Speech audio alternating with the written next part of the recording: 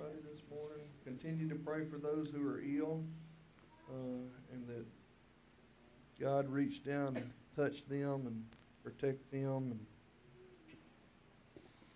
All right, let's bow our heads for prayer. Heavenly Father, we come to you this morning thankful for each and every one that's represented here and those that can't be here, Lord, that are listening online. Lord, we just pray for those that are on our prayer list. Lord, you know what each and every need is. We ask that you protect, guide, and direct and heal those who are sick. Lord, we just ask that as we study your word and read together this morning the examples that you've given us in Scripture, Lord, that you just reach down and anoint this service and that it may bring honor and glory unto you. These things I ask in Jesus' name. Amen. All right. I hope you haven't forgotten what was going on in 2 Samuel, but we are. I've told you for weeks we was going back, and guess what? We're finally here. 2 Samuel 14. 2 Samuel 14. And remember, Amnon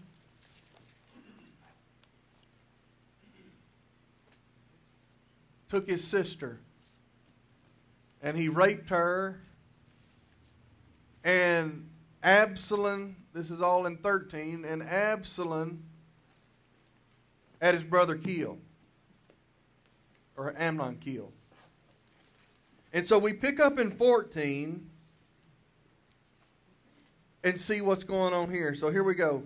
Chapter 14, verse 1. So Joab, the son of Zeruiah, perceived that the king's heart was concerned about Absalom. Now remember, David was mourning and weeping over Absalom. Okay? And how many times have you wept over your family? How many times has in your life has your heart been troubled over your family? I don't know about you, but things aren't always hunky-dory in my family. We all have trials and circumstances that come up in our family and that cause us to mourn and weep over our family members. And that's what's going on with David. Okay? So Joab, the son of Zeruiah, perceived that the king's heart was concerned about Absalom. And Joab sent to Tekoa and brought him there a wise woman and said to her, please pretend. Now, here we go. Please pretend to be a mother and put on mourning apparel. Do not anoint yourself with oil, but act like a woman who has been mourning a long time for the dead. Go to the king and speak to him in this manner. So Joab put the words in her mouth. And when the woman Tekoa spoke to the king, she fell on her face to the ground and prostrated herself and said, help, O king. The king said to her, what troubles you? And she answered, indeed, I am a widow. My husband is dead. Now, they've made this story up. Okay? They've made this story up to go to David. Verse 6, now your maidservant had 2 sons, and the 2 fought with each other in the field. And there was no one to part them, but the one struck the other and killed him. And now the whole family is risen up against your maidservant. And they said, deliver him who struck his brother, that we may execute him for the life of his brother who killed him, and we will destroy their heir also. So they would extinguish my ember that is left, and leave to my husband neither name nor remnant on earth. Now this story parallels to what's going on in David's life, right? With Absalom and Amnon. You think it's dawned on him yet? Let's see. Verse 8, then the king said to the woman, go to your house, and I will give orders concerning you. And the woman of Tekoa said to the king, my lord, O king, let the iniquity be on me and on my father's house, and the king and his throne be guiltless. So the king said, whoever says anything to you, bring him to me, and he shall not touch you any more. Then she said, please let the king remember the Lord your God, and do not permit the avenger of blood to destroy any more, lest they destroy my son. And he said, As the Lord lives, not one hair on your son shall be on the ground.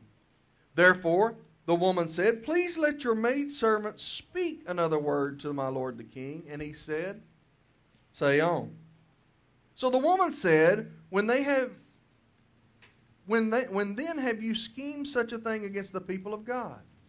For the king speaks this thing as one who is guilty. Is that the king does not bring the banished home again? She said, You've got the same thing going on. This is an example of what you've got going on in your family. Now, I don't know at what point the light switch flips for David, but here's what I want you to see about David this morning as we'll finish this in just a second. And here's what I want you to see about the transformation and the transforming power, and I mentioned this Wednesday night in our study, of God in a person's life. Now, I don't think any of us would argue that David was a tremendous warrior. And he was a staunch man for the laws of God and the things and being right with what was going on. So it is nothing to David to have somebody killed or punish them according to what the laws are. Would y'all agree with that? And so taking somebody's life or executing harsh punishment on somebody, no, that's not a big thing for David. But here's what I want you to see. That as God has done a work in David's life, He softened his heart. The same thing that's taking place in David takes place in you and me once we've been saved. I can give you countless examples of it. But specifically in my life, I don't look used to, if I saw somebody doing something, I was very quick to say such and such and such and such and such and such should be, that's what should be happening to them. But now, as God has done a work in my life and grown me, I feel sorry for people. I have a groaning for people who are lost. No matter what they're doing, I feel sorry for them. I weep for them. Because I know that the condition of their heart and the condition of their life is an example of the condition of their spiritual condition with God. But as we are, after we're saved and we're transformed and His grace and mercy is applied to our life, and we can see and we have a touch, an experience with God where He has mercifully redeemed us, it changes our whole outlook on people. You can't help but become a people person once you've been saved. You say, ooh, I'm telling you the truth.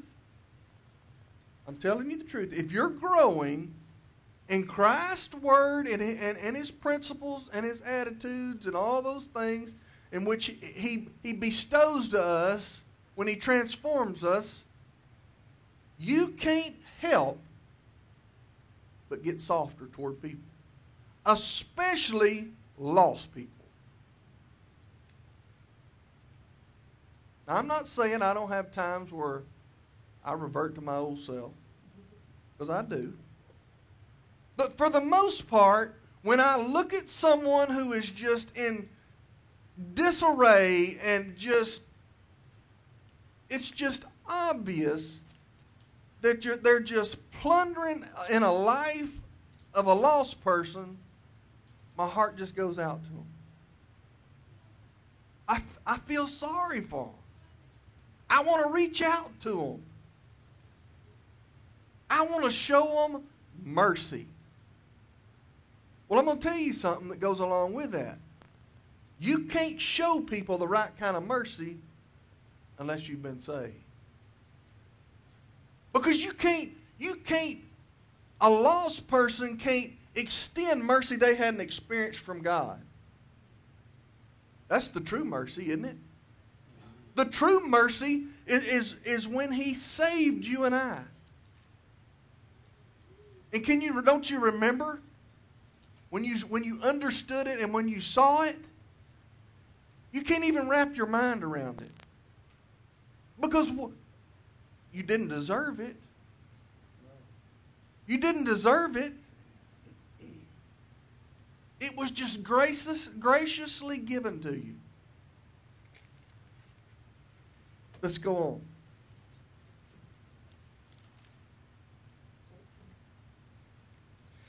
Verse 14. For we will surely die and become like water spilled on the ground. Let me back up and catch 13 with it. So the woman said, why then have you schemed such a thing against the people of God? For the king speaks this thing as one who is guilty. Is that the king does not bring his banished one home again? They're talking about Absalom. For we will surely die and become like water spilled on the ground, which cannot be gathered up again. Yet God does not take away a life, but He devises means so that His banished ones are not expelled from it. God extends mercy and grace. We were banished before we were redeemed. But for no reason, He extended and made a means through Jesus for us to come.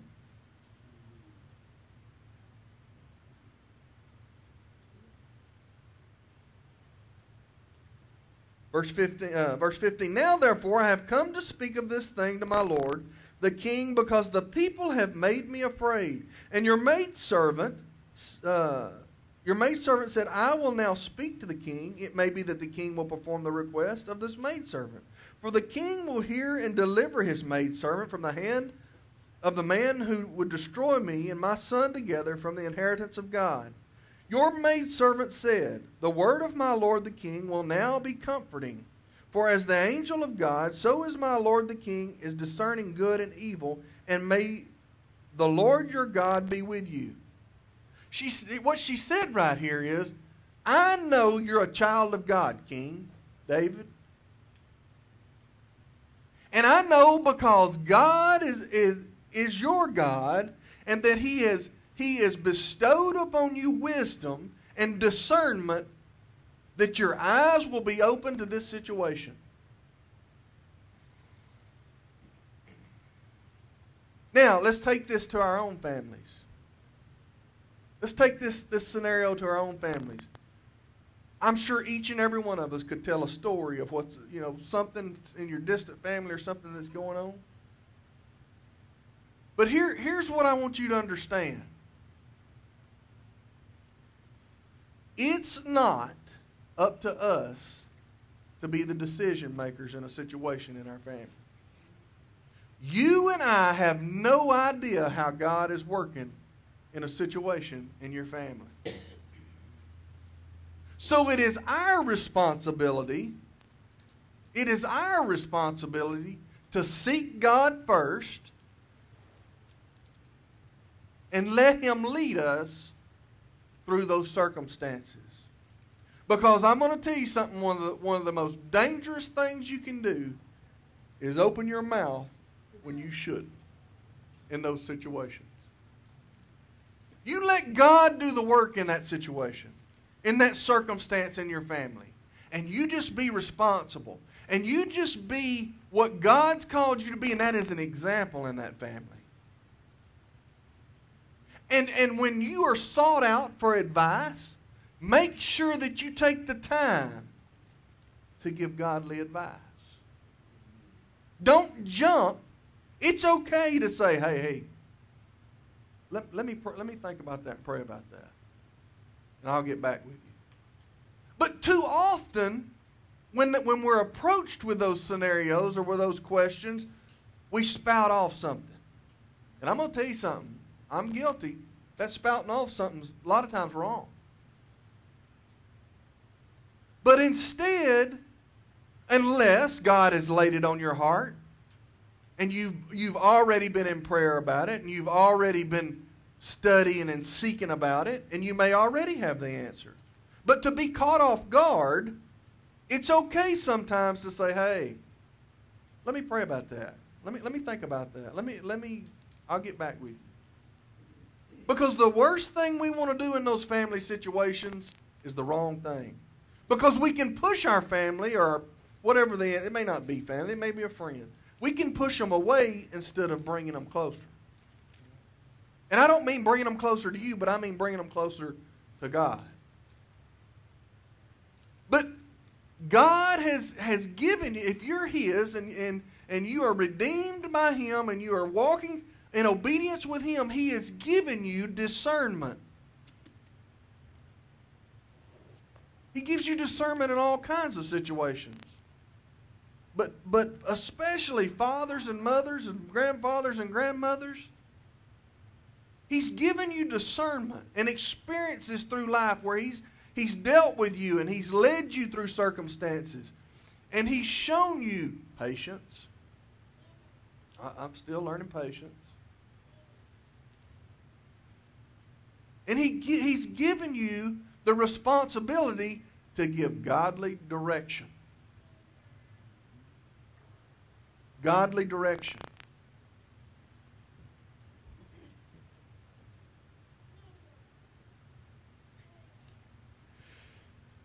Verse 18. Then the king answered and said to the woman, please do not hide from me anything that I ask you. Now, it's starting to dawn on David what's going on here. Is the way I take this. He's starting to realize that, hey, she's come to me with this story of my own family.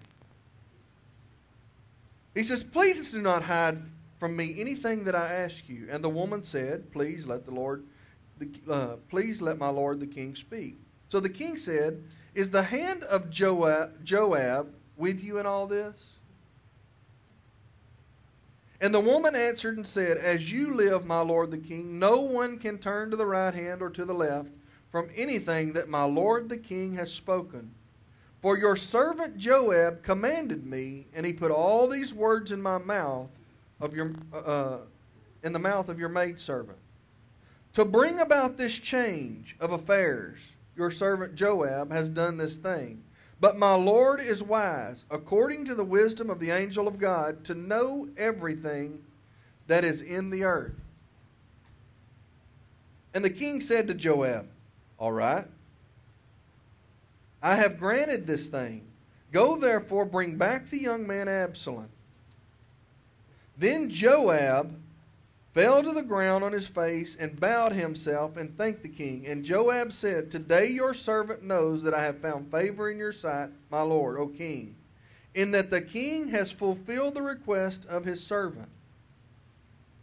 So Joab arose and went to Geshur and brought Absalom to Jerusalem. And the king said, let him turn to his own house, but do not let him see my face. So Absalom returned to his own house, but did not see the king's face. Now, you ever been in that situation? You're not over it, are you? You give in a little bit and you're like, yeah, but still, I don't want such and such. Now in verse 25, now in all of Israel there was no one who was praised as much as Absalom for his good looks. From the sole of his feet to the crown of his head there was no blemish in him. And when he cut the hair off his head at the end of every year, he cut it because it was heavy on him. When he cut it, he weighed the hair of his head of 200 shekels according to the king's standard. Pretty, wasn't he? To Absalom were born 3 sons and 1 daughter whose name was Tamar. She was a woman of beautiful appearance. And Absalom dwelt 2 full years in Jerusalem, but did not see the king's face. Therefore Absalom sent for Joab to send to the king, but he would not come to him. And when he sent him again the second time, he would not come. So he said to his servants, see, Joab's field is near mine, and he has barley there. Go and set it afire, and Absalom's servants set the field afire. Now, Absalom, well, we got them, don't we? You got them in your family. I got them in mine. Absalom, he needs somebody to spank him, doesn't he? He doesn't even realize, Absalom doesn't even see the mercy that has been extended to him. It was mercy just enough to be allowed to come back into the kingdom. But that's not good enough, is it? You know any of those? Let's see what happens.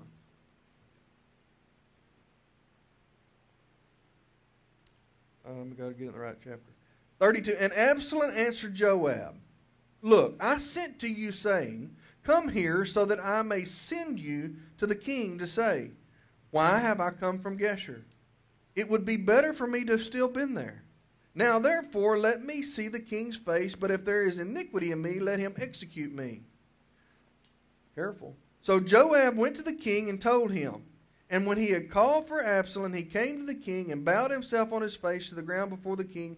Then the king kissed Absalom. Now, Absalom's a little pushy, I think. Absalom's a little pushy. But I want you to focus on David.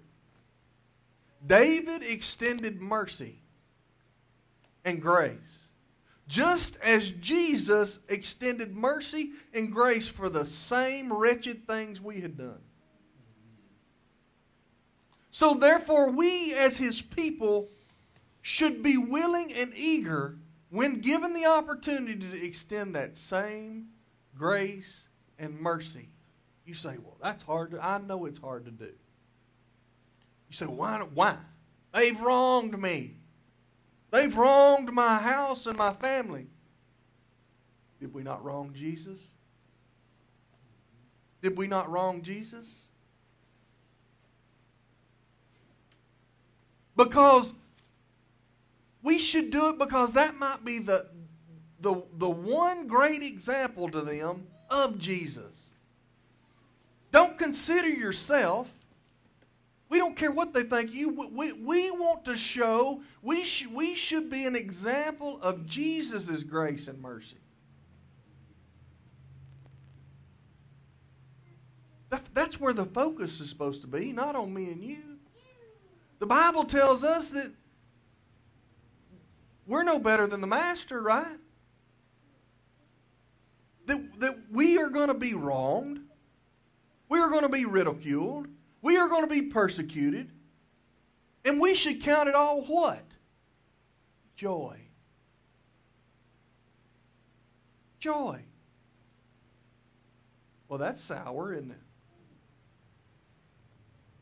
Why is it sour? Because this old human nature is so full of pride and so focused on itself that we are something when we are nothing,